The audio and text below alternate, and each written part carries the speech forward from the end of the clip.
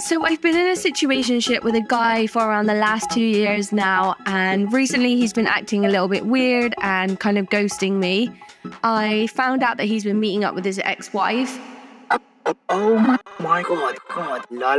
Let me explain. Hello, I'm Let Me Explain, and this is It's Not You, It's Them, but it might be you. I'm here to answer all your questions around love, relationships, sex, dating dilemmas, and anything else you throw my way. And the reason I've called it It's Not You, It's Them, but it might be you is because I intend to bring honesty and tough love and reality to the questions that get sent to me. Everyone is welcome here, and this is a safe space to ask me anything.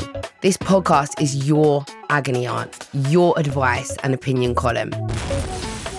He literally said to my dog, if you don't shut up, I'm going to stick my finger up your bum.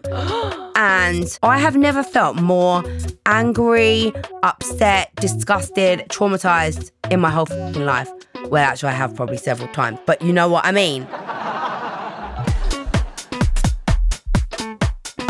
So why am I the right person to do this? Well, I'm the author of the best-selling dating guide, Block, Delete, Move On.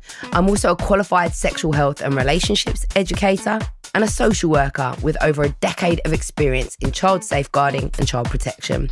And as well as that, I have also been in the disgusting dating pool for a very long time and had my fair share of experience with fuckboys. So my advice really does come from a place of professionalism as well as personal knowledge. And twice a month, I'll be joined by a guest who will help to navigate your dating dilemmas.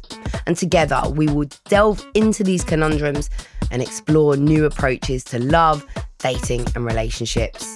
I am never going to promise to be able to find you love, but I will certainly be able to help you to avoid the bad ones.